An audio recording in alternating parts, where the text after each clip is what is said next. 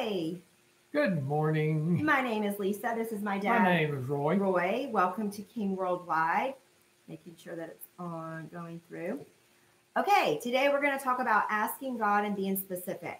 And we don't go begging God, we come boldly to the throne of grace. We're doing His with the camera above. What made me think of this as far as the outline Friday of last week? I had some idea from some of the things I read, but I remember when I was a kid, I played sports a lot, and the number one at that time, the number one basketball shoe was by Converse called Chuck Taylor. Mm-hmm. It's kind of a cloth shoe. That was the best that they made at that time, and that was kind of outside our price range as far as our family and me, since I was paying for a lot of things. But I remember one Christmas I asked for it, and specifically for that. And Oh, and my dad mentioned to me, he said, "Well, I'll do this. I'll go 50-50 with you." oh. I said, "Well, that's fine." I said, because I had a paper route, and I said, "That's fine. I'll do it." So at Christmas, I got Chucks. I don't think I knew that story, the Well, 50/50. You that's learn things new every day. every day. So God wants us to be blessed in all areas of our lives, and He's already provided all of our blessings for life and godliness before the foundation of the world. Okay, since that's true, how do we manifest it in the natural world? Here's the first half of the equation, and it's read in Matthew 7. And also, before I say this, this as usual. The disclaimer is that we're always in relationship and fellowship with the Lord. Then these things work. Just trying to do these principles without a relationship with the Lord is like doing self help, which is satanic. If you want to get right to self leading, self. So this is with a relationship with the Lord, and He's telling you what to do. Matthew 7, verses 7 and 8, today from the Aramaic Plain English Bible. Hmm. Ask, and it will be given to you. Seek, and you will find. Knock, and it will be open to you. For everyone who asks receives, and he who seeks finds, and to him who knocks it is open. Now, I learned years ago that the term ask, as explained in the Bible, is to be bold. It wasn't to beg. It was like a demand, and here's why. If everything's already been provided, which it has, if everything's already been provided for us from the foundation of the world, Mm-hmm. we ask for what's ours.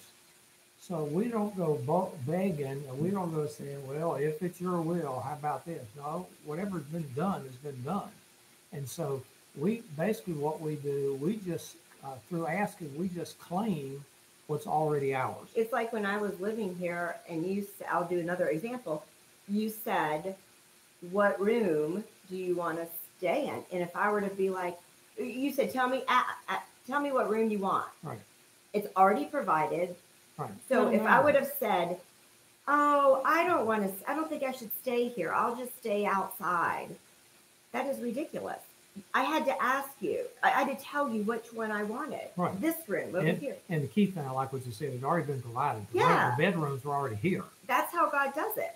So, so when we ask, we be on the offensive because it's already ours since God has already done everything. No begging. Now, also in James 4, we'll hear another slant of this as far as asking. So James 4, verses 2b and 3 from the Aramaic Plain English Bible. You get this Aramaic thing, You'll don't see. you? Yeah, Brother Kevin. You fight and you do battle, and you have not because you ask not. You ask and do not receive because you ask wickedly so that your lust may be fed. In other words, you're asking for yourself selfishly and not being led of the Lord and not in relationship with the Lord. Now, a miss, as Lisa said, another translation of that is wrong motive. So if you ask amiss, and obviously you don't get it, it's because your motive is wrong. We need to ask rightly, and we need to ask in faith, because in faith is the only way to please God. Now, a great illustration of this, and really one of my favorites, because I like Jairus. A great illustration of this is the story of Jairus and his 12-year-old daughter. And that can be found in Mark 5, which Lisa is going to kind of read here. Verses 22 through 24, the New King James Version.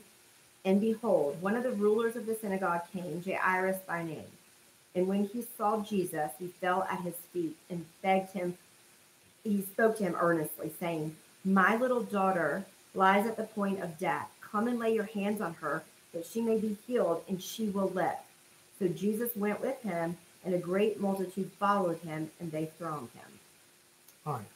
If we want to receive, as we've already said, we must, number one, we must ask. And the second half of the equation is we must be specific about what we want. Understand, we can't ask in faith unless we know specifically what we want. In my example, as far as the tennis shoes, the basketball shoes, I specifically wanted the Converse Chuck Taylor basketball shoes. I'm going to tell you why. It's because all the other boys had it. Mm-hmm. I didn't have it, and I was actually a better player. And so I wanted it, maybe pride and ego. I wanted it because I felt like I was the best and I ought to have the best shoes. And so, the Lord wants that. And so therefore I got it. All right. Now, let's continue with the story as far as Jairus again in Mark 5. Verses 35-36 from the New King James Version. While he was still speaking, some came from the ruler of the synagogue's house who said, "Your daughter is dead. Why trouble the teacher any further?" As soon as Jesus heard the word that was spoken, he said to the ruler of the synagogue, "Do not be afraid, only believe." Only believe. Only believe. That's God's word for us today, is only believe. Faith will work when we work it. Even though doubt, unbelief, etc. might surface, don't waver in our faith, because God said in Hebrews 13:5. From the Aramaic in plain English, "Let not your mind love money," or really anything but him, "but let whatever you have suffice for you. For the Lord Jehovah has said, I shall not forsake you, neither shall I let go of your hand." I will never leave you nor forsake you. No matter what we're going through, God is with us to the end of the world.